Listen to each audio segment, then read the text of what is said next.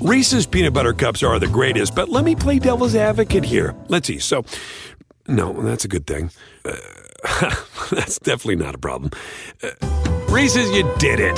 You stumped this charming devil. At Bet365, we don't do ordinary. We believe that every sport should be epic. Every basket, every game, every point, every play. From the moments that are legendary to the ones that fly under the radar. Whether it's a three-pointer at the buzzer to tie the game or a player that goes 2 for 2 at the foul line. Whatever the sport, whatever the moment. It's never ordinary at Bet365. 21 plus only. Must be present in Virginia. If you or someone you know has a gambling problem and wants help, call 1-800-GAMBLER. Terms and conditions apply. Good Sunday evening, everyone. Hope that y'all are staying safe out there. We're going to just try and get into some more of our normal programming here. We've all gotten plenty of obsessing over the news. At the end, though, I do want to tell you a little bit about a piece that I wrote, which I alluded to on the last show. On the COVID-19 crisis and how to talk to people in your life, particularly business owners, about potentially closing down or mitigating to stop the spread and flatten the curve. That's pinned to my Twitter profile at Nate Duncan NBA. But let's get into some basketball here. We're going to finish up here talking about how we did on our Western Conference over-unders. And let's start with one of our biggest misses, which was the Dallas Mavericks, which was 41.5. Yeah, there will be a lot of misses in the Western Conference, and it was something you and I talked about, actually, from what I recall. You listened to the podcast more recently than I did. That at the time, that the East ones felt easier than the West, and we did better in the East than the West. So I guess that ended up being right. Dallas, yeah, the over-under was set at 41.5. For those who didn't listen to the Eastern Conference, the two proxies we're using to assess correct or incorrect here are the team's 82-game win pace and then their 538 Raptor projection as of the hiatus. And in all cases, but kind of 1.5, both of which are in the West, those things agreed. So that felt like a reasonable proxy. You never know how things would have gone, but we can deal with things as they are. In Dallas's case, there was an ambiguity. Over under 41.5, 82 game pace, 49, Raptor 48, so well over. We both said under. And their offensive explosion is a huge part of that. We didn't know how much Kristaps Porzingis was going to play. We didn't know Luka Doncic was going to turn into an MVP candidate. So it looked like they were going to go well past this early in the season, but we couldn't have seen, we didn't see it coming.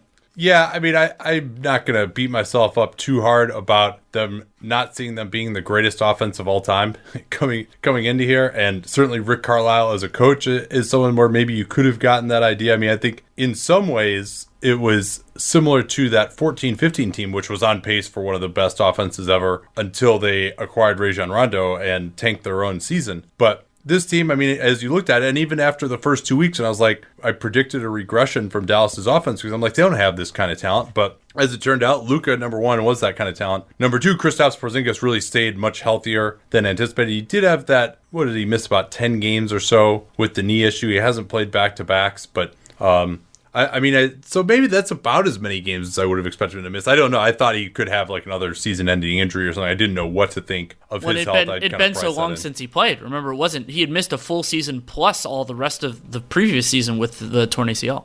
Yeah, and it did take a while to round into form, and they got great seasons from Seth Curry. Tim Hardaway also was better than anticipated. Dwight Powell had a really nice season until he went down. Maxi Kleber has shot it maybe a little bit better from three than you might have expected, and they really just haven't missed a beat at any point in time of the season. And really, you said they're on pace for 48, 82-game pace, 49, but they've won, 3 games fewer than expected. So not only were we off by like 7 games, really we're off by like was probably about 10 games when you're thinking about the true quality of the team. Right. And also some of those things were tied to that stretch they had without Luka where they lost a few more. And if you assume that he was going to be healthier for the rest of the season than he was for that part, which maybe that's not a fair assumption, but they could have gone even beyond that. So yeah, I think so. I mean, anything else that we missed on with these guys, you think? I mean, how much of this, like if you were just going to grade how dumb this was, like if you were grade us on our own prediction here. So if we're going at 10 is maximum dumb, I would put this somewhere around a 5 or a 6. Like it was foreseeable, but it wasn't, I don't think it was like probable. I mean, when I recorded with Arturo for Real GM Radio, I actually went over on the Mavs projection at that point. But that some of that was him talking me into it. And I kind of wish that in this case, I wish I'd kept that optimism. That wasn't always true.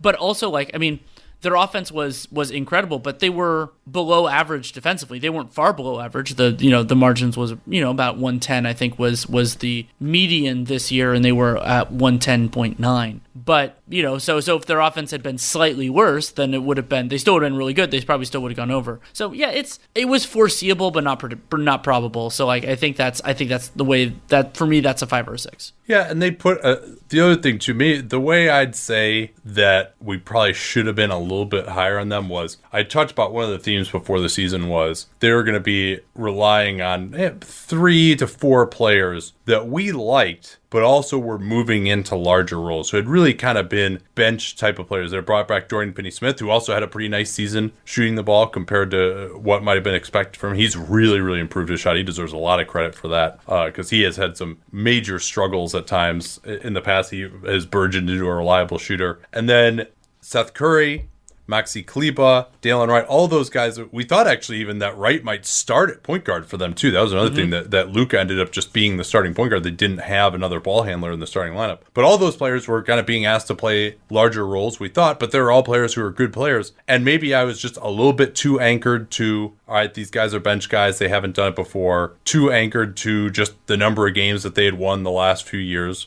Didn't give enough credit to the idea that they just like weren't trying down the end of some of these seasons at all. But still, yeah, I mean, I would go as bad as saying it was like a 7 in terms of just like how bad the prediction was to go under on them. But they did have, I mean, if you're looking at a lot of guys here who did not either in a larger role or reach a new level of performance, like they had not been at this level before. So it was, I just wish I'd kind of trusted myself a little bit more, where I sort of just regressed everything back to the mean of what they had been. I was like, can they really take this big of a jump? And the answer was, yeah. One other thing with Dallas is that while they didn't have a lot of, obviously they had Luka, but the lack of weaknesses, I think, was another element that I didn't piece together necessarily. And you always assume that with the course of the season, injuries and all that will create weaknesses if you're not deep enough. But Dallas did have a lot of, just in sheer number, a lot of guys that we liked. And so that allowed them to avoid some of the pitfalls that other teams have faced where you're just playing non-NBA players, even if it's for like 5 or 10 games, like to get that in your rotation. I thought that really helped Dallas out. I'm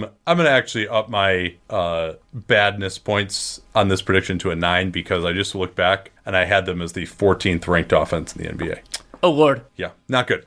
All right, let's take a quick break here. Yeah, okay, sure. And then we can return. Actually, no, we're not ready for a break yet. It's only 8 minutes. So let's do another team first. Denver is one of those aforementioned. They're the half in the 1.5 teams that there was disagreement. And the reason why is because their over-under was set at 53 wins. And the 82-game pace was 54-2. So then that would mean they went over. But then the Raptor projection was exactly 53. So that was a push. To me, they didn't say the same thing, so I would say that over is the better play. You could make an argument on them. I think this is one of the clearer ones. But I'm going to take the loss on this. We both went under. I think that's the more fair way of adjudicating this when one's a push and one's an over. Yeah. And well, we could do a tiebreaker too of just like what would their point differential have suggested, and they are on pace to win 4.4 more games than expected. They actually were, in terms of just their point differential, were projected as a 49 win team. Their 3.0 net rating was 10th in the NBA. So I think so. Then let's push this to a draw. Then I think that's wait. No. I'm saying. Oh, you're saying that it should be an over? No. Yeah, because they were on a better pace than 53, and then the 530. Well, but the projection had them at 53. They were playing pretty badly too. I mean, I think you have to just technically take it as a draw, I think. Yeah, I think that's fair. But I mean, in terms of just grading the prediction, they won 4 more games than expected. So I think it should be. If I feel good about it, even if we can't. I mean, that kind of variance is going to happen throughout the course of the season. And sometimes we'll benefit from it, of course. Yeah, I mean, especially because they had just had some like really bad, inexplicable losses before the hiatus. So I think it was the right call to go under here. Well, and part of the reason with them that we went under, while you and I both liked Denver as a team, they were bringing back so many players and a young squad that had been the number 2 seed in the West in 18-19, was just that it is incredibly hard to win that number of games unless you are so much better. This is something we talked about with with Detroit and then with Orlando for me in the Eastern Conference version, which is I didn't see Denver as like a 58-59 win team, and then that made it for me more confident to go under, because then it's, if they're right along the margins, then small issues, whether that's injuries, and they've dealt with a rash of them at the same time, which is a big problem, or players having a rough year. Gary Harris didn't defensively, but he definitely did offensively. Those sorts of things get you closer to that margin. And then, Nikola Jokic in particular was fantastic in the clutch, and that helped them outperform their point differential. But I think that's why it's fair to put it as a draw, because and they also benefited from a lot of shooting luck too, which is something that we highlighted throughout the season in terms of their defense. So, fundamentally to me, I think, this felt like a team that was more of a low 50s than a mid 50s win team. And so I think we can't give ourselves a win that's being too nice, I think. But I think calling it as a draw, especially when the 538 projection had it as right on 53, seems reasonable to me. Okay. You in agreement, or am I? I think that's fair. And that thing that you added in of where their point differential was going, because also that can be predictive of where the season would have gone and all that. So if we're getting into kind of the merit based parts of it, that's a fair third consideration. But there are also only one other team where there's a disagreement. So I think generally the other two things pulling there, I think that's fine too. Yeah. Now of course, the two teams where there's a disagreement, we obviously want it to go the way. Of course. That we picked here. Was there anything that you think just that we was different than expected about this team, though? I mean, I think their offense was worse than I thought it would be overall. Yeah, I would say that. I mean, they were 10th. They were 10th in offense and 13th in defense. And the 13th in defense had some opponent shooting luck at moments in time. And Denver, I think, in terms of the way we talked about them, every year this comes up with somebody, player or team, that the early part of the season solidifies certain things. And Jokic being so disappointing at the start of the year, I think, made us view him a little more harshly. But then he was on fire basically once the calendar year turned over. But then that didn't always translate. They had that really rough stretch right before the hiatus, as you brought up, at the kind of once it turned into March. So I would have been interested to see, kind of like how these larger dynamics would come into play. Like Gary Harris's shooting is just such a weird thing, because he'd been a stable performer, still was bringing it on the defensive end, and since they traded Malik Beasley, they didn't have as many outs there. And I understand, that they got a first round pick from trading those two guys, but that would that have come to a head in a playoff series or something like that? Would teams have really been willing to leave Gary Harris open? Who knows? All right, now let's take a little break here, and we'll return to talk more about the Western Conference over-unders. Get to the Golden State Warriors. That'll be. Man, it is crazy to think that I've been working with Helix Sleep since 2015. And I think that's because my story with them seems to really resonate with listeners. If you've never heard it before, that was kind of the beginning of the direct-to-consumer boom. And there was another very prominent mattress company at that time that was trying to convince you that mattresses were one size fits all. They found the one formula, the one mattress that was going to work for everyone. My then girlfriend, now wife, and I ordered that mattress. We ended up having to return it because, hey, guess what? Not everyone is the same. And then she did some more research and found Helix Sleep. We took their sleep quiz and we found a mattress that actually worked for us and our body types. And Helix offers 20 unique mattresses. Everybody sleeps differently, and Helix mattresses are designed for specific sleep positions and field preferences: hot or cold, side sleeper, back sleeper. So take that Helix sleep quiz, find your perfect mattress in under 2 minutes, and it's shipped straight to your door, free of charge. It's no risk, because you really need to sleep on the mattress in your own home. You're like, well, how should I order this if I can't sleep? I'm like, yeah, you're not going to learn anything by going to the mattress store and sleeping on the mattress where, do I take my shoes off? Do I leave my shoes on, but then my feet kind of hang off the bed because I don't want to put my shoes on the bed? And is it weird that I'm laying here for more than 30 seconds? You can't tell anything under those circumstances. You might as well just order it, get it sent to your house, Plus. Get that 100-night trial, their 10 to 15-year warranty, depending on the model. And there's never been a better time to try a Helix Sleep mattress because they are offering 20% off all mattress orders and 2 free pillows for our listeners at helixsleep.com/capspace. Easy to remember /capspace. We talk about all the time here on the program. That's helixsleep.com/capspace. This is their best offer yet. I can attest to that since I've been working with them for 9 years. And it won't last long with Helix. Better sleep starts now. Don't forget that /capspace URL to let them know that you came from us. Man, I just love American Giant. Just an amazing clothing company. I was reminded again of how much I love it when I drove from California to Montana over the All-Star break. And you know what it's like when you're on a long road trip and it's cold, particularly when it starts off warm in the Bay and then we get into some really cold areas. You're like, well, I don't want to wear like my jacket in the car, but then when I get out to fill gas, I'm going to be freezing. But the American Giant hoodie was perfect because despite being made out of a nice heavy material that'll keep you warm, it's not too hot as well. So I was able to wear it in the car, not be too hot, step out of the car, and still be warm enough when I was filling up gas or going into a restaurant or something that I didn't feel like I needed my jacket even when it was cold outside. These things are amazingly durable. I proposed to my wife wearing an American Giant hoodie in the Grand Canyon almost 7 years ago. I still own that same hoodie. I still wear it constantly. And American Giant has since spread out into all sorts of other types of clothing, like their premium Slub Crew tee, the No BS high-rise pant, the slim roughneck pant featured in Giant Magazine issue 2. Every American Giant piece is made in America and designed to last, no exceptions, and it provides year-round comfort. So find a closet staple for every part of your spring days at american-giant.com and get 20% off your first order when you use that vendor code CAPSPACE at checkout. Easy to remember, we talk about CAPSPACE all the time here on the program. That's 20% off your first order at american-giant.com. Don't forget that CAPSPACE code to let them know you came from us. The Warriors over under 48.5. I mean, I think it got bet down a little bit more into like the 47, 46 range by the start of the season. You and I both had the under. We were extremely concerned about the lack of depth. We were extremely concerned about the defense with D'Angelo Russell and a bunch of unproven guys on the wing. The center position, we didn't know it at the time, but they would start the season with basically no healthy centers who were established at all.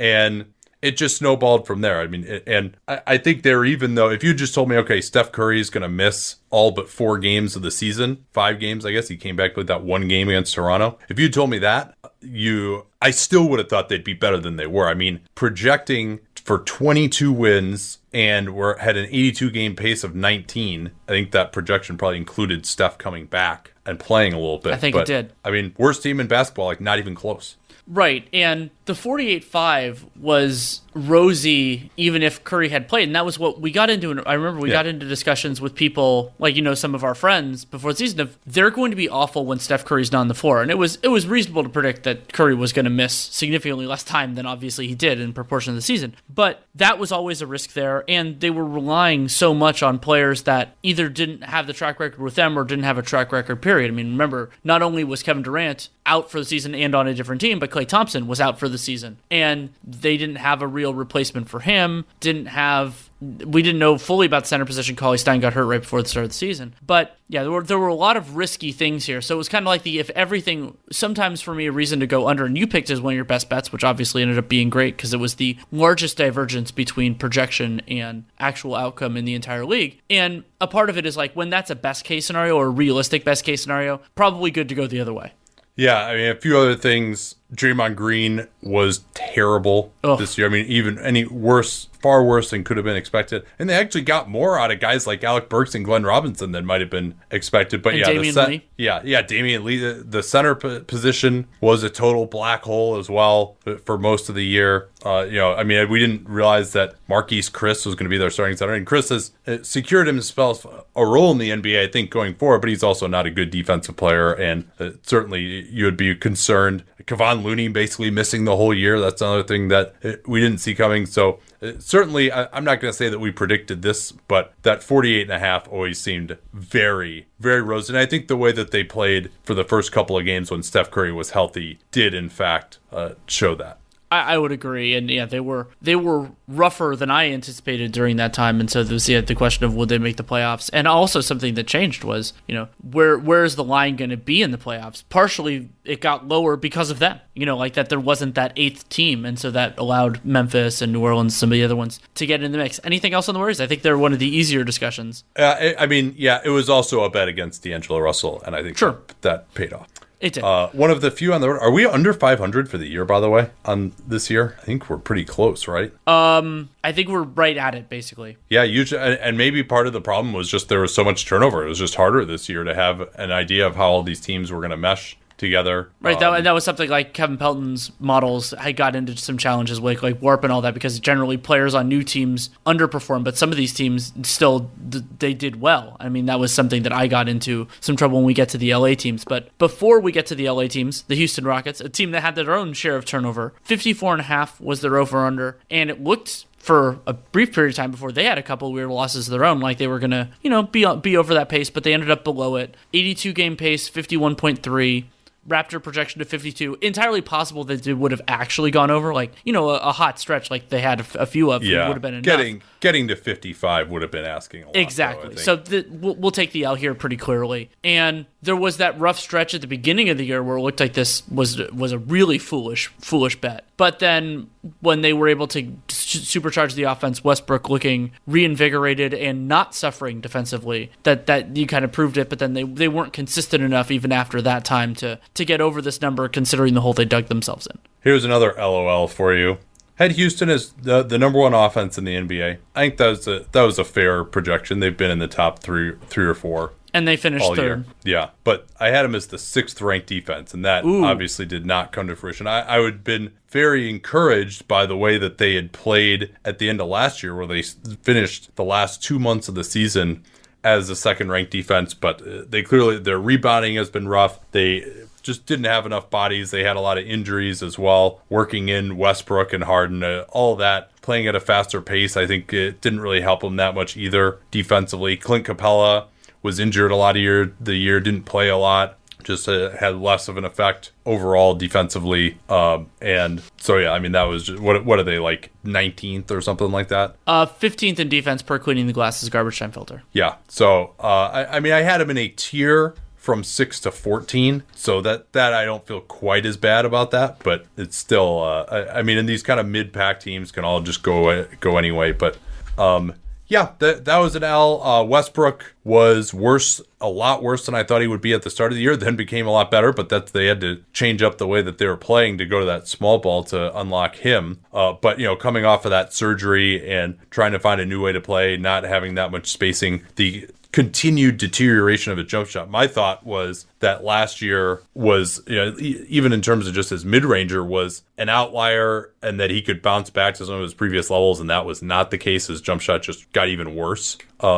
So, yeah, they were starting to do it in a different way. I would have been fascinated to see what happened the rest of the season for them, but they were pretty clear. I thought they would be the number 1 seed in the West and get to 56 wins. That did not happen. We also saw some issues with their depth. I think that was, they ended up being able to get through by having D'Antoni play their lead guys a ton of minutes, but the fact that they couldn't really rely on too many guys outside that core rotation, Morey tried to add some guys around the buyouts and deadline and all that, but there weren't enough guys. Something that has been hard for the Rockets the last couple of years has been, guys that are taking up roster spots who D'Antoni doesn't really feel comfortable playing. Oh, yeah. They're playing with like an 8-man rotation every night, whether it's due to injuries or just, the Nene just having a roster spot wasted on him the whole year, Gerald Green going out for the year. Just having 2 totally dead roster spots, and then you throw in Chandler and Hartenstein, neither of them contributed. So they basically were working with an 11-man roster the entire year. Well, and what was so weird about the Gerald Green situation was I can understand why there was a reluctance to trade him, because they had the advantage of, by retaining him, get bird rights and all that, but then they ended up trading him, partially helping save money, but also partially they technically couldn't trade him, but he was out for the year. Well, he consented, so. But I'm guessing he would have consented either way. Yeah, he consented either way, and it was I was, that was just a money saving move, right? I mean, that's why they didn't move him until the deadline, because, I mean, he could also, just because he's a minimum salary for someone else to take in, he could be helpful for salary matching in terms of like roster spots, but sure. And he did end up going out in that trade, but he was more tradable right at the deadline because they'd paid more of his money, and so he was more palatable to teams to take on. Right. I mean, like a normal team that wasn't up against the tax, they probably just cut him as soon as he breaks his foot. You done with them? We got any more? Yeah. Let's move to the Clippers. Clippers over/under was set at 54.5. I was confident that both the load management for Kawhi and the injury return of Paul George, who, remember, was dealing with 2 shoulder surgeries and missed the start of the season, that those combined with the confidence, even though they were a new contender, that they would be able to figure it out, sort of paralleling with some of the teams of the last couple of years, that they would go under. And for a fair amount of the season, it looked possible. But then that molten stretch that they had towards the end of February, beginning of March, put the Clippers on pace to go over 82 game pace, 56.4, Raptor projection of 58, and so taking a loss here too. Yep, second on offense and 5th on defense, and that was kind of where I had them. I had them as the 4th best offense. And I guess I thought it would really be the defense that would be worse, the 12th best defense. I think that's where, to get up to 5th there, and again, pretty close to some other teams. So it wasn't like they were like sky high ahead of like the 10th best defense. But I thought that Kawhi wouldn't give them as much defensively as he did. Paul George being out, I thought that Harrell and Lou Williams would look pretty ugly. Zubac was pretty unproven. He actually provided some very good rim protection. I mean, he had some moments in the past, but again, he hadn't been entrusted with this large of a role on an actual good team before. And then they got all these wings in too who could switch with Harkless, JaMychal Green, and so they ended up defending in the regular season a little better. I thought they would be, and this was really just about, though, like, I never doubted their talent. It was just more about, it's the regular season, blah, blah. And it's hilarious how many stories were coming out of there of like, all right, they're not taking this seriously enough during the regular season. There's a malaise. And oh yeah, they're still going to go like way over their over-under, right? They and the Sixers, to me, have kind of had just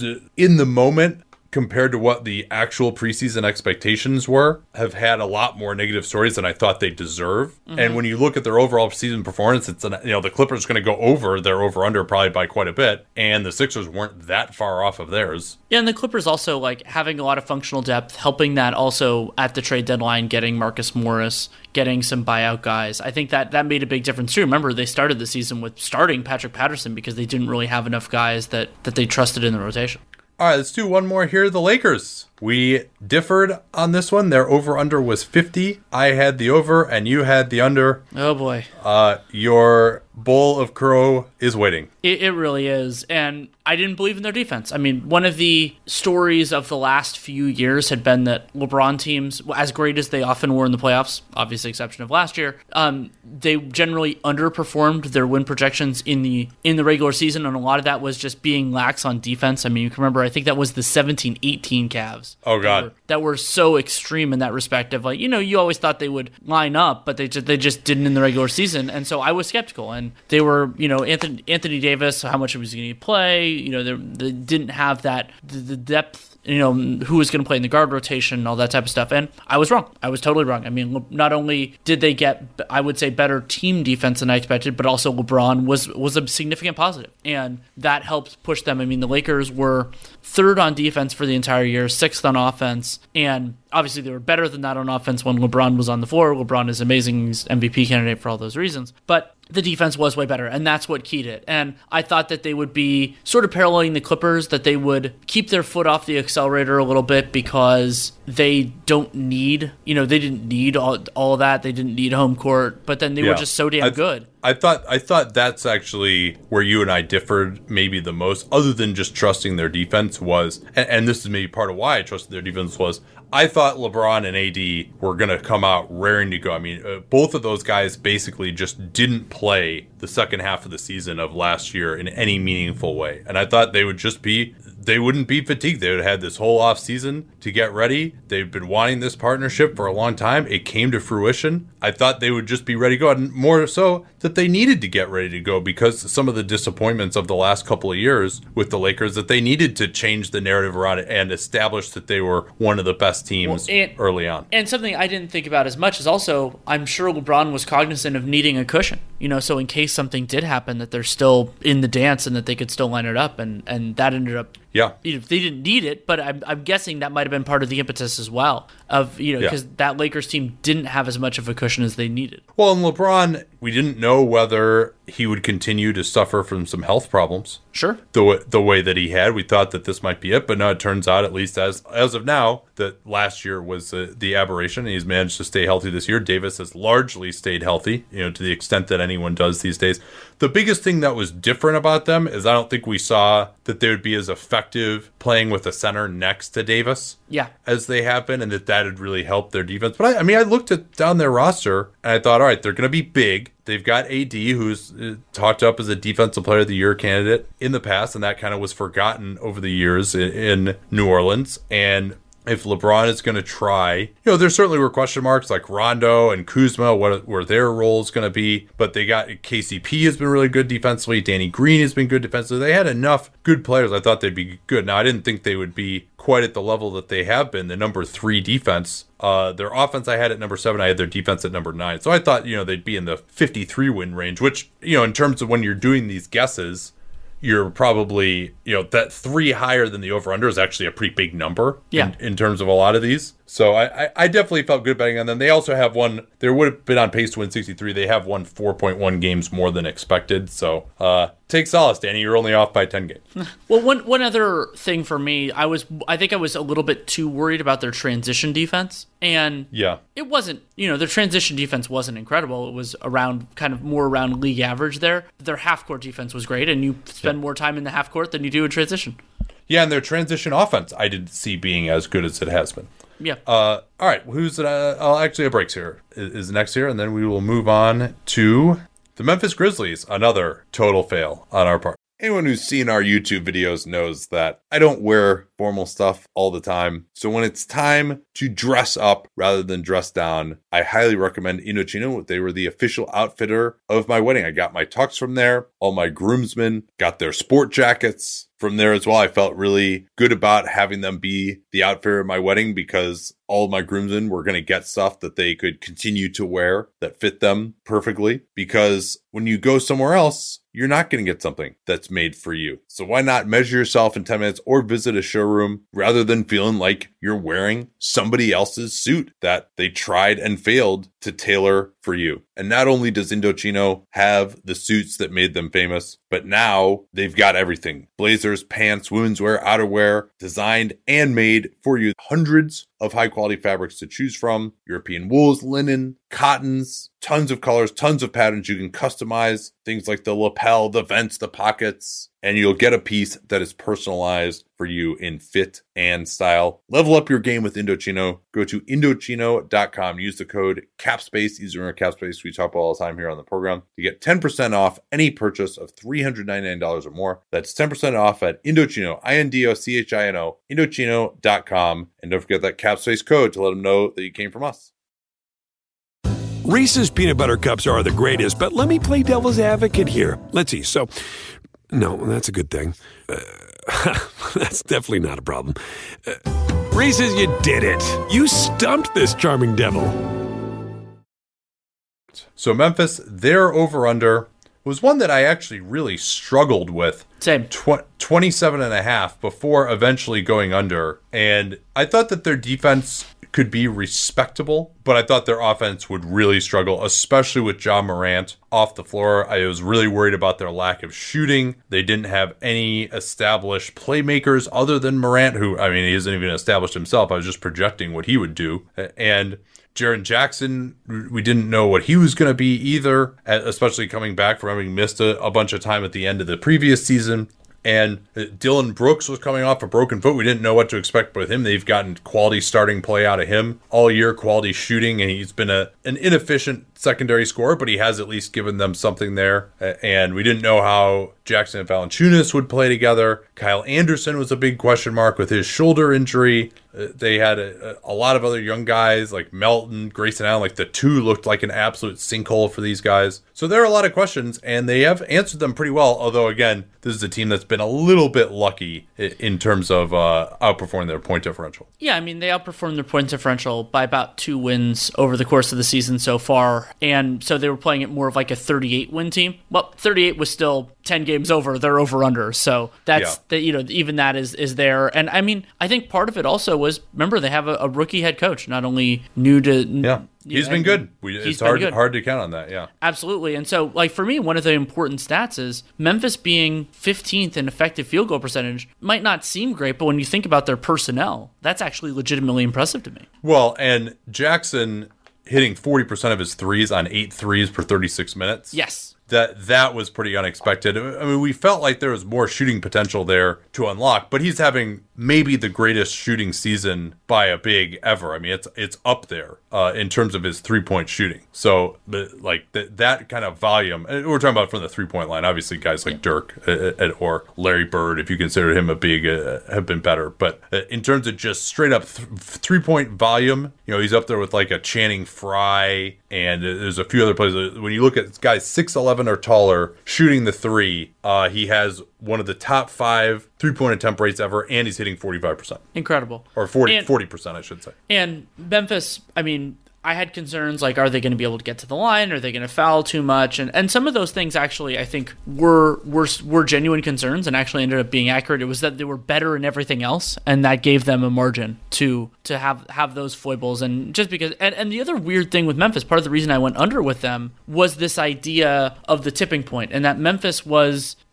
When we started the season, I thought they were the worst team in the Western Conference on paper, and that generally those types of teams end up underperforming just because they get knocked down a few extra times, and then they're trying to get their draft pick. And instead, Memphis went the other way, where they were over that threshold, and then they were competing for the 8th seed, and they had things figured out and everything else. And even despite getting 0 from Andre Iguodala, which is something we expected because of the reporting that was out there at the time that we did this, they were still able to be over that threshold and then be very competitive.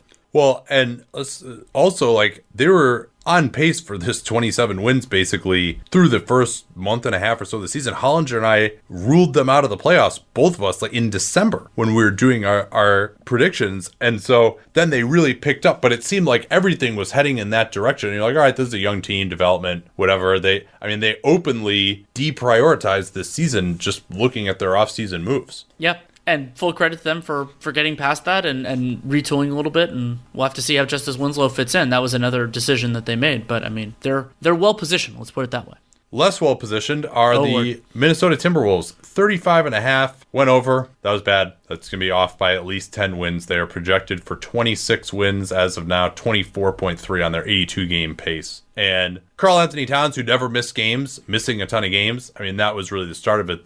They were, until Karl really started running into some problems, they were kind of around 500-ish. They might have come close to this as of that time, but then they really just completely started tanking, and Towns went out for a while. Minnesota also underperformed their point differential by one of the largest margins in the entire league. They're playing at a 30.2 win pace, but they were also on pace to win 24. So another team where you could see that. So if let's say they were playing on a 30 win pace, and then Towns actually played a higher proportion, they could have gotten closer to this. But yeah, with those factors all in concert, it became a lot tougher. And I mean, their defense was it wasn't inspiring even when they were kind of at full strength. There was the idea that maybe they would piece it together a little bit more than they did. Remember they'd had that stretch when Covington was healthy the year before, where they actually looked okay defensively. Right. And I picked them as the 23rd defense in the NBA, but 11th on offense, and most of that was a bet on Karl Anthony Towns being awesome. And when Karl Anthony Towns was on the floor this year,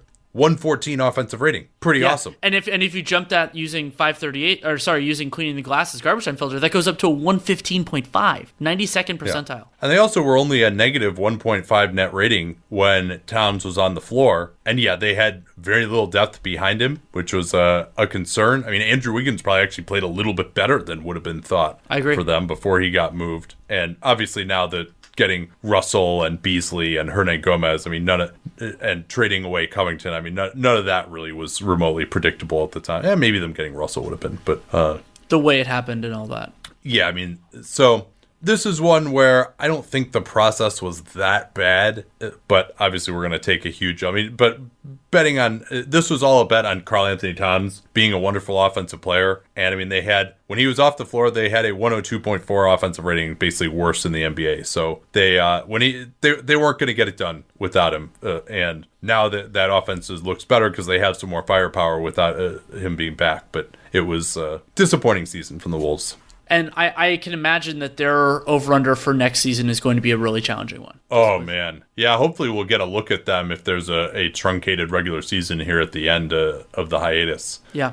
All right, here's the one that the other one that's kind of up in the air. Model fight. Yeah, the New Orleans Pelicans over under 38.5, and the challenge here is that they were on pace to win 36. But due to combination of the players that were available and that incredibly soft schedule, 538's Raptor model projected that they would win 40 games. And also New Orleans was, for the season, underperforming their point differential pretty remarkably.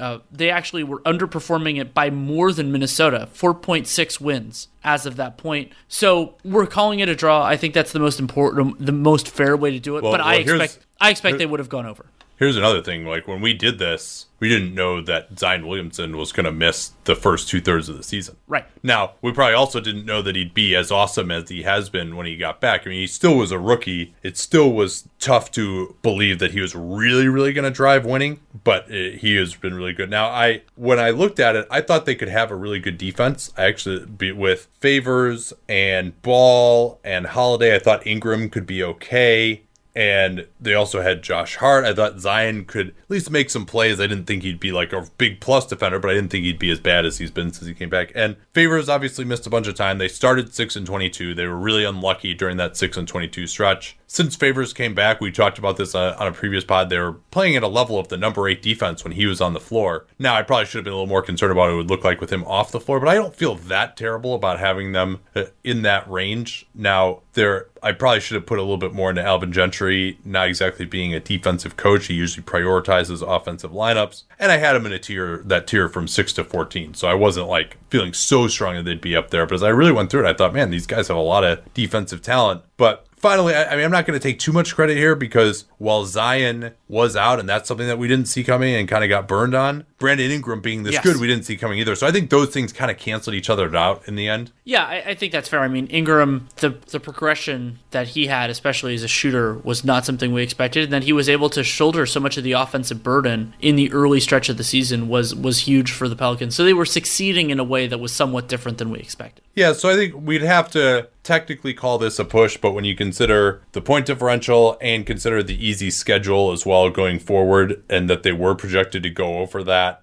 projected still by some to be the 8th seed, I think ultimately we made the right call on these guys, even if we can't prove it.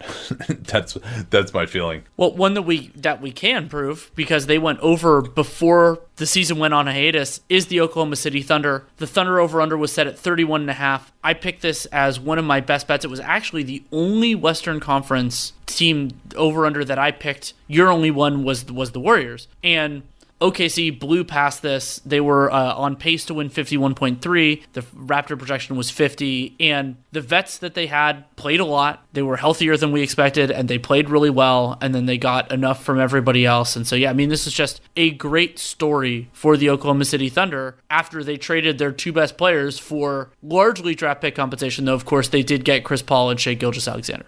Yeah, and Dennis Schroeder just had not been a winning player up until this year. He has had some moments. He at least has helped them in the lineups playing with Chris Paul, and he's played without Paul. It hasn't been that good for them. I think that's what I want to say about this is Donovan did a nice job for the most part of putting Schroeder in position to succeed. And that is an important thing. You know, not every coach has that opportunity just because who else do they have on roster and everything else. But Schroeder, you and I would say justifiably focused a lot on his imperfections, but he has strengths too, and I thought that Donovan did a nice job of making sure that those were more pressing. So playing him with another guard who can handle the ball, and then where he didn't have to take a big defensive assignment. Now, you would generally like somebody who can bring greater strength to the table, but he still had other things that he could do. Yeah, Donovan, we didn't know how he would look away from Russell Westbrook, the answer is he's looked pretty good. Yeah. Chris Paul being healthy for the entire year. I had that stat last week that he's had is 18th in the entire NBA in minutes played at age 34 was remarkable. Gilgeous-Alexander has exceeded expectations for me as well. Gallo stayed healthy. Steven Adams came on later in the season after looking a little bit rough early. They've gotten the patina of confidence from some of these backup bench wing brigade who just were totally unproven. Well, but then they also were able to make a closing lineup that didn't include any of those guys. I think that was important too. Yeah, so I mean, this isn't a 50-win team. Hollinger disagreed with me, but I told him I thought they're a total paper tiger in the playoffs if that came around. But they would have been even if Paul had missed more time and just played at his current level when healthy, and they have won almost 4 games more than expected, but they still would have been in the playoffs. They would have been into the 40s. They would have been over this by at least 10 wins. So we did go over. You were more optimistic on them than I was. Had some concerns about, I thought Gallo was like maybe the most likely player in the whole NBA to get traded, as it turned out, with them being good and some of the teams that needed him, like Portland, not being good. There wasn't a market for him, and they tried to trade him to Miami, but Miami didn't want him if he wouldn't extend, which he didn't, and so he ended up staying on the team all year. There were some ways that this really could have gone south for them, had they not been as good early on. But it's sort of the parallel of Memphis in that if things had gone a little bit more sour, then you could have seen them turn more dramatically. But since they were good enough, then they stayed over that line. The Phoenix Suns on pace for 33 wins by both their 82-game pace and the 538 projections as of March 12th. Their over-under was 29.5. You and I both went under. They are going to exceed this by pretty comfortable margin, one would think.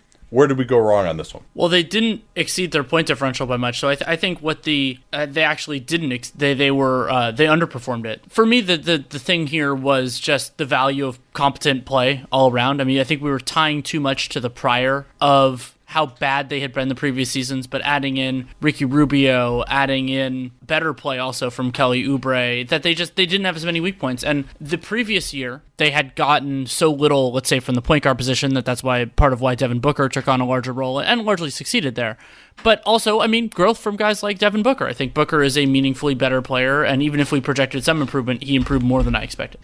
Yeah, I think that's true. I had him on my All-Star team this year, had him on All-NBA teams at points here. 62% true shooting, was much more efficient than he had been. And Ricky Rubio was just a massive add for this team, maybe more than could have been anticipated, because in particular they had such a black hole at point guard last year. I mean, the biggest thing that surprised me early on was their defense, and that ultimately fell to 20th by the end of the year and was kind of going down. They got a ton from Aaron Baines early on as well. I mean, they were looking like they could be a 500 team, a playoff team early on in the season, and then things fell off, especially defensively. Booker's defensive effort regressed. They were missing DeAndre, and who actually might have helped. I mean, at backup center, they had a lot of games where they're playing Frank Kaminsky at center. Then he goes out. They had to play some minutes with Cheick Diallo. They played a lot of minutes with Dario Saric at center, and it was too hard to keep the defense up in those scenarios. The offense fell off a cliff with Rubio. So maybe a little bit healthier of a season, and they could have been in playoff contention, but things just kept going off the rails for them. But it was really, they finished up 18th on offense and 20th on defense, so a below average team on both ends of the floor. But they were better with their best players out there than expected. And they just overall took incremental steps forward compared to where we thought. I thought they would be in the bottom tier in defense. I didn't think that Rubio would make that big of a difference. I didn't think Baines would make that big of a difference. I think they did. Yes. And then offensively, especially with Booker on the floor, they were outstanding this year compared to where they had been. They were above average with Booker on the floor, and without him and Rubio, that's where that 18 comes from. If they had had a little bit more backup competence and fewer injuries, they might have even finished in the top half of the league in offense. Yeah, it was definitely possible, and that's part of why the job that James Jones has from here is such a challenge, because it's, they have some retentions, Baines, they have bird rights, but are they willing to pay whatever he's going to get? And then we've talked about the issue with Saric before, that you can keep him, but he has this big cap hold, and they have to basically choose at some point between that and whether they want to use cap space. So lots on the table for them. I thought Saric had a bit of a disappointing year. I think would they agree. brought him in to, I think, they traded down from 6 to 11 to get him. You don't do that for a guy you think is going to be there for 1 year, but now it does seem likely that the cap space is going to be the better option than keeping his $11 million cap hold on the books. I would agree with that. You ready to move on to Portland? Yeah, wow, this is another one where the over-under 46.5, and I had the over. What did you have in this? I had the over. Also? Yeah. Yeah, I mean, because Portland had been, even in the kind of, they had some ebbs and flows defensively. They'd obviously been great offensively when Lillard had been on the floor for a few years now. And we knew that Yusuf Nurkic was going to miss a lot of the season, and he was projected to come back actually, as we record this today, Sunday, March 15th, I believe was the day he was expected to return.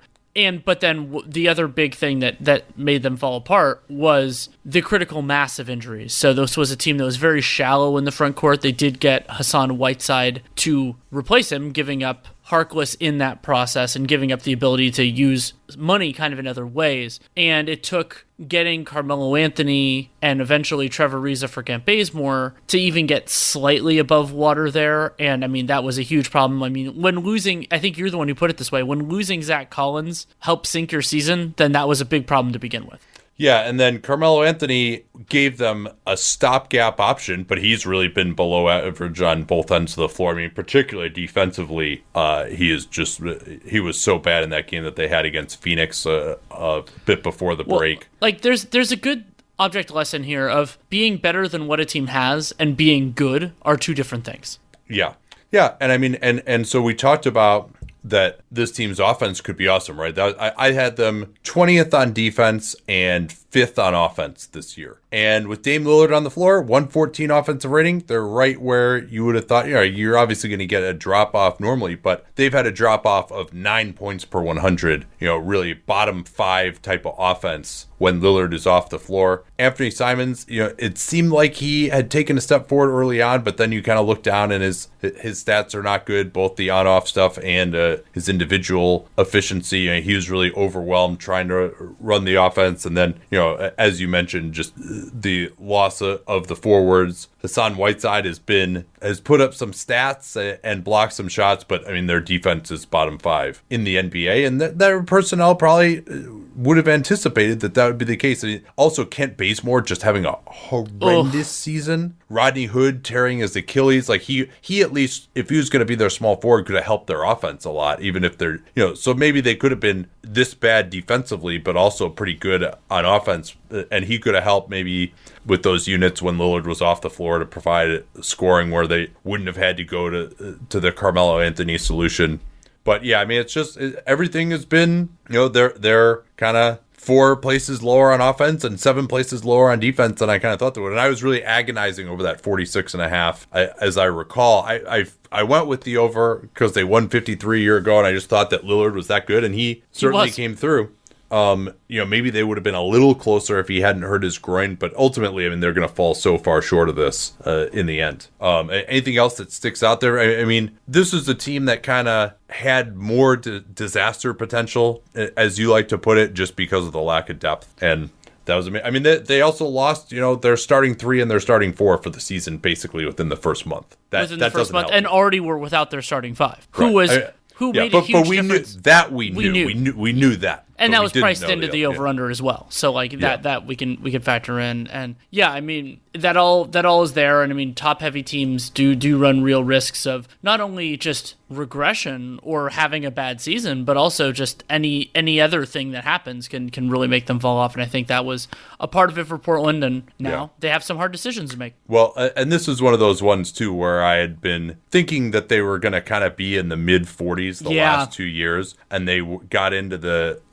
low 50s, and I was like, all right, I'm not getting fooled by these guys again. I'm gonna believe it this time. And of course, I should have just stuck with my instincts of what it was going to be the whole time. Unfortunately, we'll probably, as we do every year, I love doing this podcast, forget about the whole if they're not going to win 4 or 5 games above this, probably go with the under. Not that it'll be Portland again, but there will always be teams like that. Like, I did not see a 50-win team here. Yeah, that's right. I mean, I think I probably predicted them for 47 or 48 or something. Right.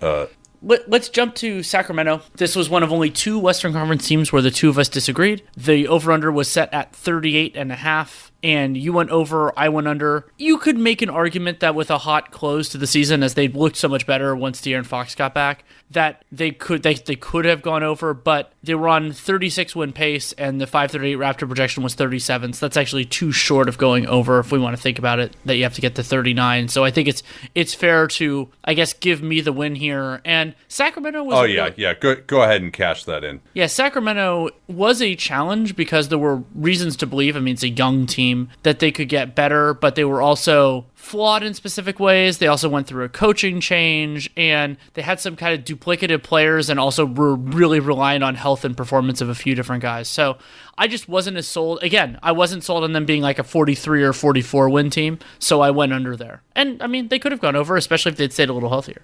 Yeah, the thought was they weren't particularly lucky last year. A little on defense. Yeah, other than with health. It was probably the biggest thing that maybe I didn't consider. But, and Fox had kind of a rough start to the year. Then he gets that grade 3 ankle sprain. They battled back from that pretty admirably. And then they had another 2-15 stretch in December and January.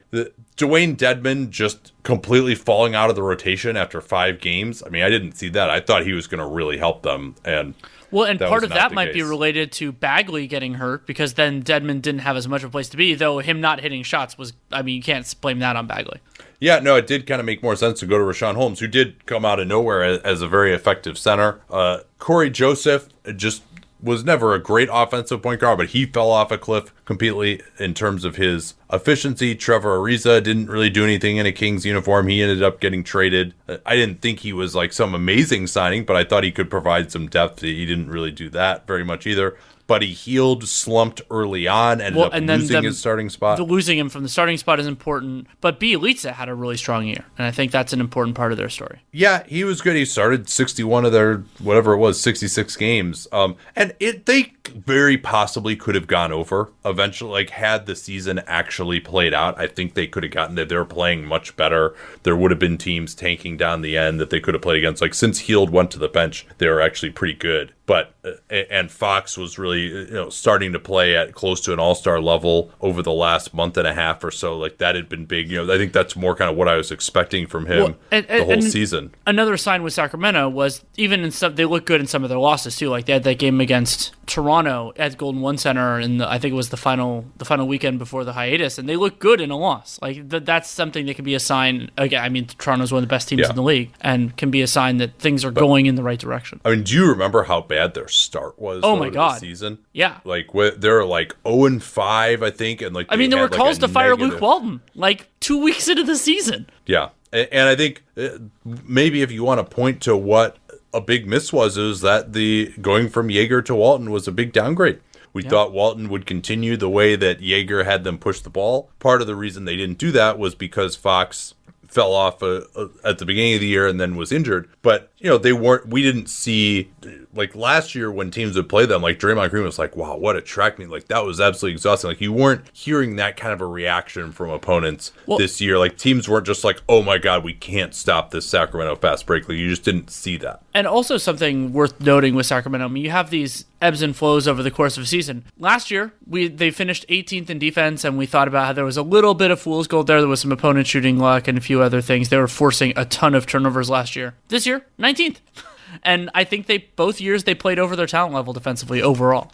I think that's probably about all I've got on them, really. What about San Antonio? This was one of those ones where we actually implemented that idea you had of, hey, if their over-under is 47.5 and you don't really see a 50-win team here, you're probably better off, or a scenario where they could go to 50 wins, you're probably better off going for the under. I still missed on how bad they would be, though, and in particular, I thought they would defend better this year, and in fact, they've defended worse, despite the return of DeJounte Murray. 24th on defense and 11th on offense, so some of the secret sauce ended up continuing, but they were below average in effective field goal percentage this year. Also couldn't grab an offensive rebound to save their life, and part of that's because they ended up going smaller for portions of the season.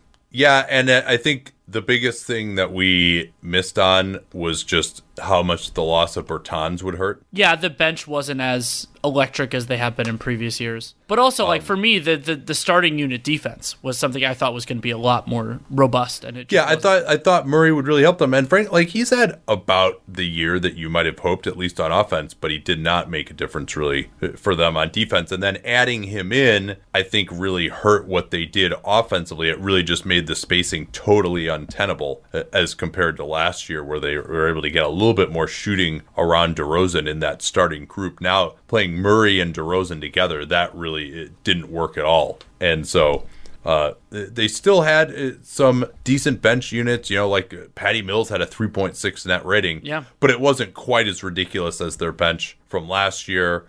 Marco Bellinelli played a lot and was not good. LaMarcus Aldridge started to play better, started to shoot threes, but his first 2 months of the year was pretty rough.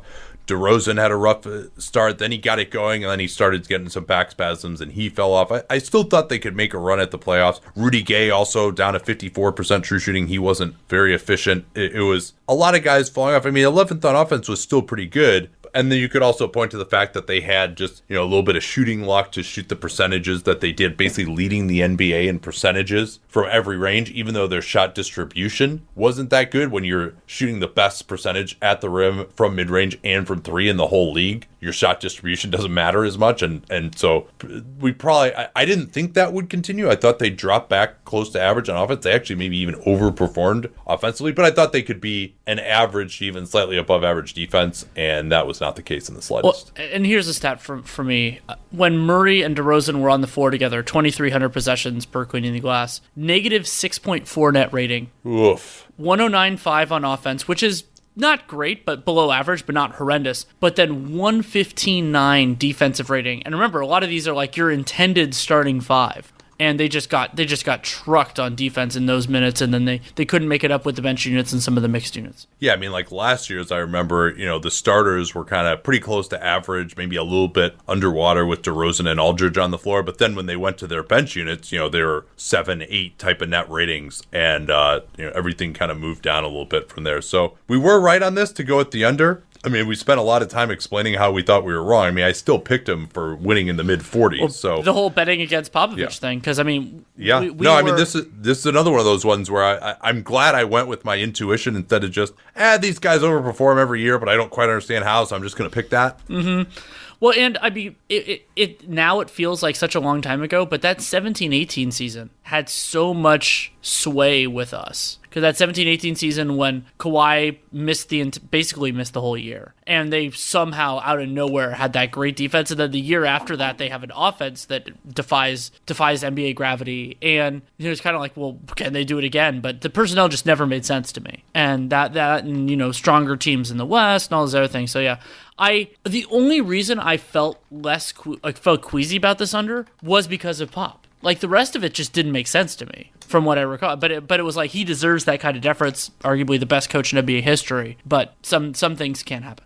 Last one here, Utah. You went under on them? I did. I changed. Did I talk? Was that one of those ones that I talked you into it? You talked me out of the over because I was so bullish on this Jazz team. I liked a lot of the theory of it, and basically what I recall you convinced me of was 54.5 was just too high a number. That even though that basically it was the that's basically the logic on every under that no, but the idea that like a 52 or 53 win season was totally reasonable, and they would have gone under. Like that. No. Again, I mean, this is the other ones when you kind of think of the distribution, right? Like, what's more likely, that they win 50 games or that they win 59 games, right? Like, because that's 4.5 that's 4.5 in either direction. I mean, winning 50 is much more likely for this group. And ultimately, it was hard for me to say this team, even if everything was going to work, right? Like, the theory was they keep this awesome defense, they have this great shot distribution, and they're going to just make all the threes that they're creating this year. And so they're going to have a really good offense, and the defense, Rudy Gobert will take care of the defense. They'll be fine.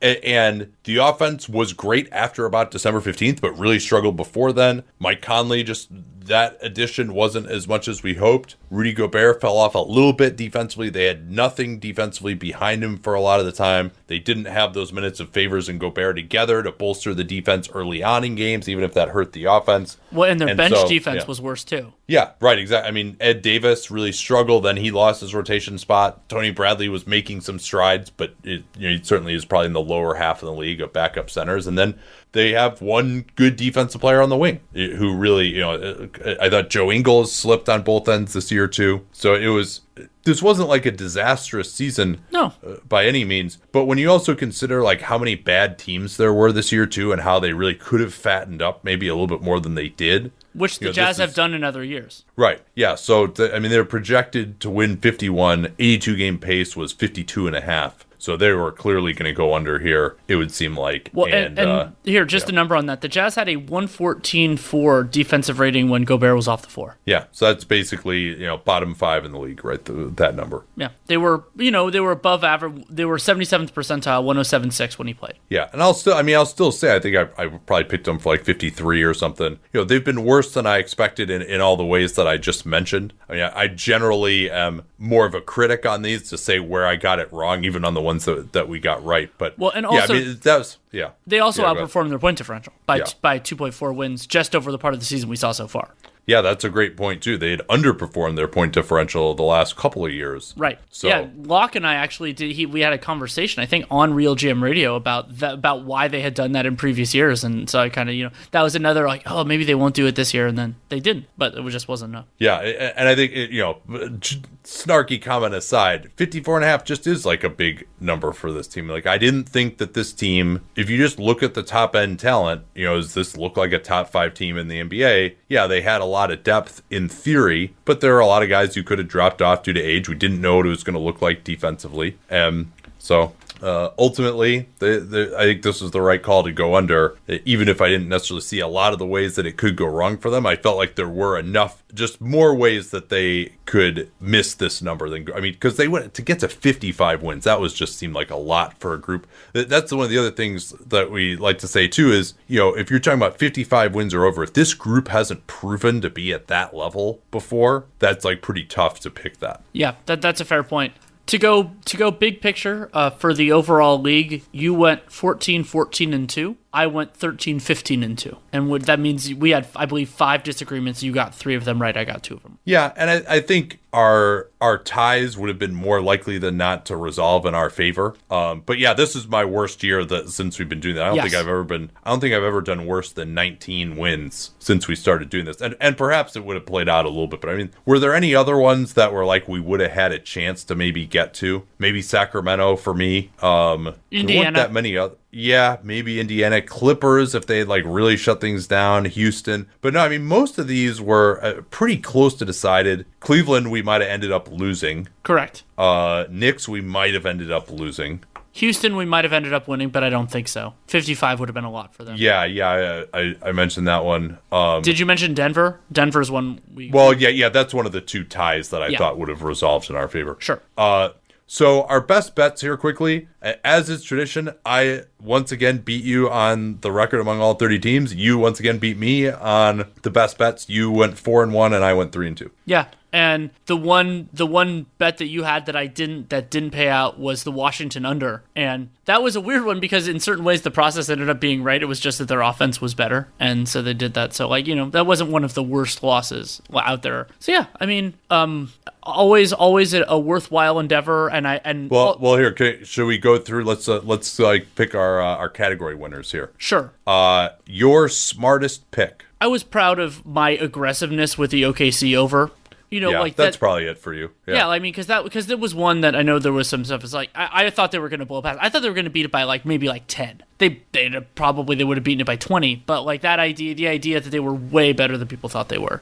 For me, it'd be Lakers over 50. I think I'd pick them for 53 wins, which is a pretty significant number over the over-under. Usually, I when I do my subjective picks, it won't be that big of a difference. So that's probably the one that I would go to. Golden State under, even though they ended up being so far under, we were just so right to be totally low on them. There's no way, even if everyone had stayed healthy, they would have gotten anywhere close to 48.5. I don't think.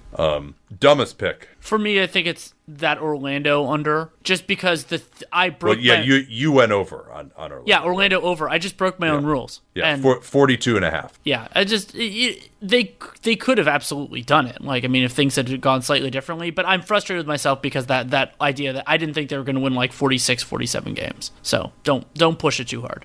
Let's see, what's the one that I'm kicking myself on the most here? Probably got to be Detroit over 38. Just the health of Blake Griffin, like having to rely on that was just... Yeah, because like that's different than betting the health of Karl Anthony Towns, which we both did, because Towns had been an Iron Man.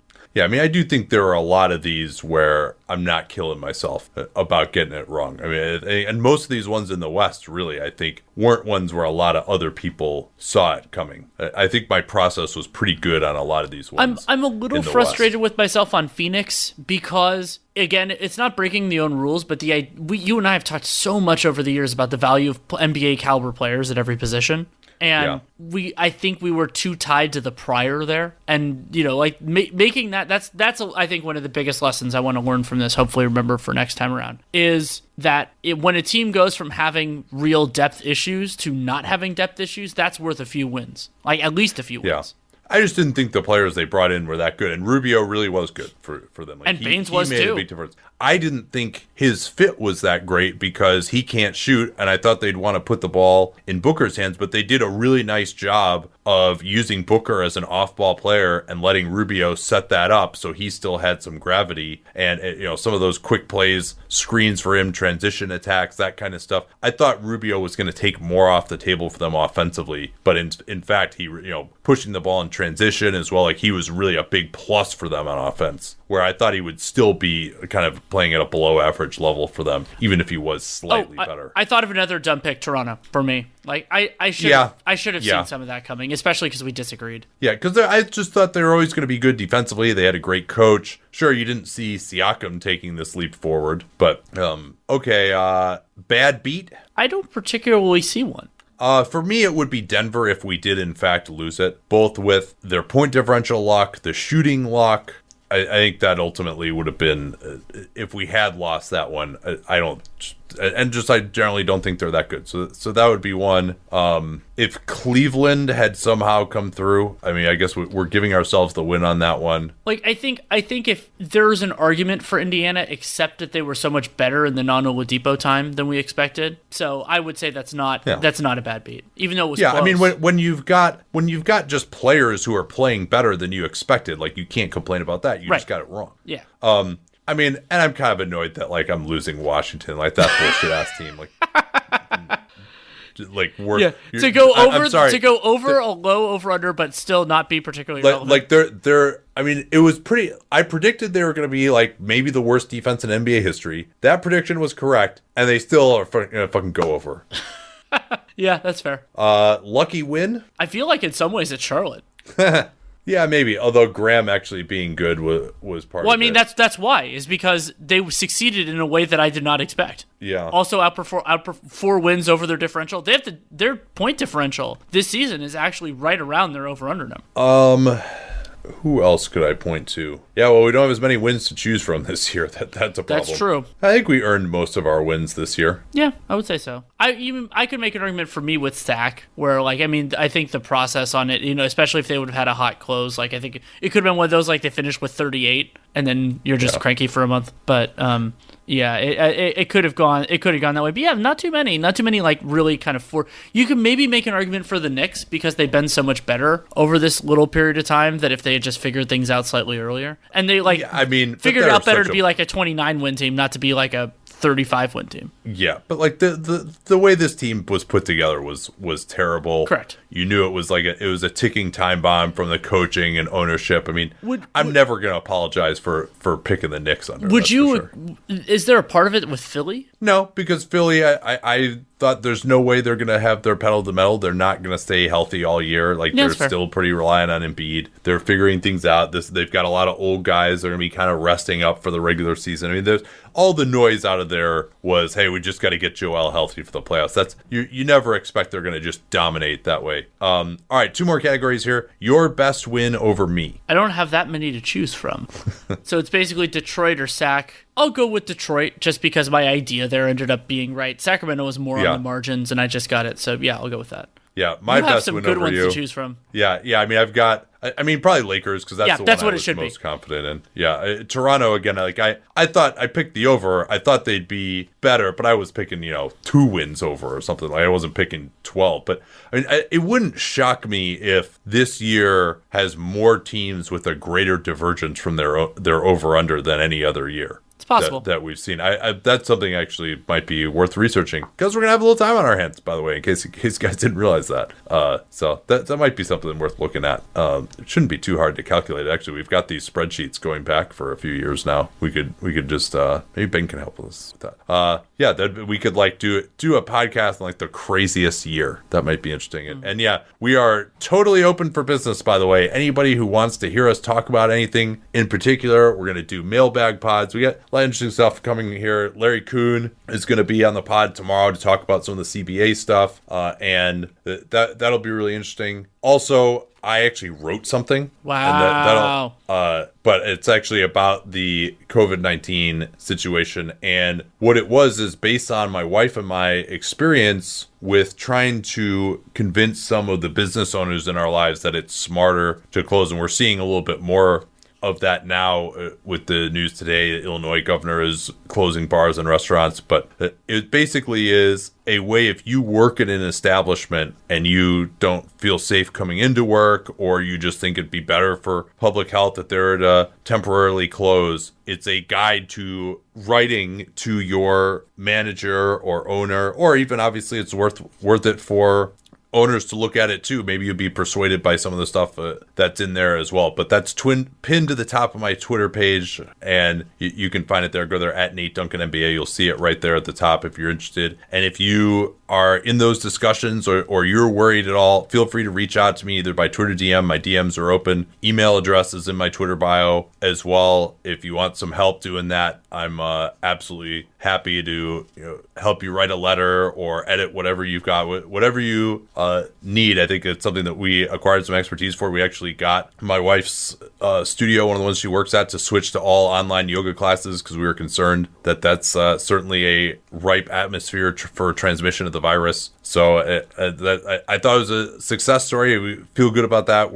I got a nice note from a coffee shop owner in Michigan who said he read that and decided it was a good idea to close things down as well temporarily, which is definitely it's tough because you have hourly workers who are dependent on you, but also there are some major public health implications as well. So it's all in that article. I hope you guys will read that and would appreciate some commentary on that. And also, last thing too, share your stories. I would like to get more of these. I was hoping to get more of talking to your friends and your relatives and anyone in your life who is not practicing physical social distancing. There are ways to do social interaction without being in person, but if you know someone who's still going out to bars or restaurants or just not taking the precautions, that could be helping all of us right now.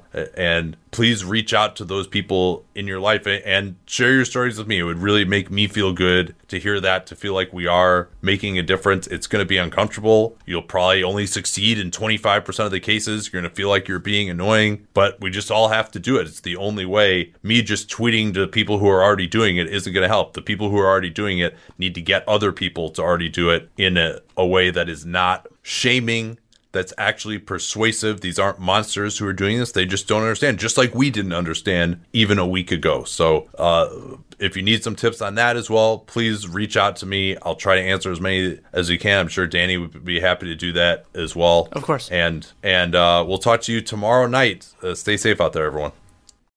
Reese's Peanut Butter Cups are the greatest, but let me play devil's advocate here. Let's see. So, no, that's a good thing. That's definitely not a problem.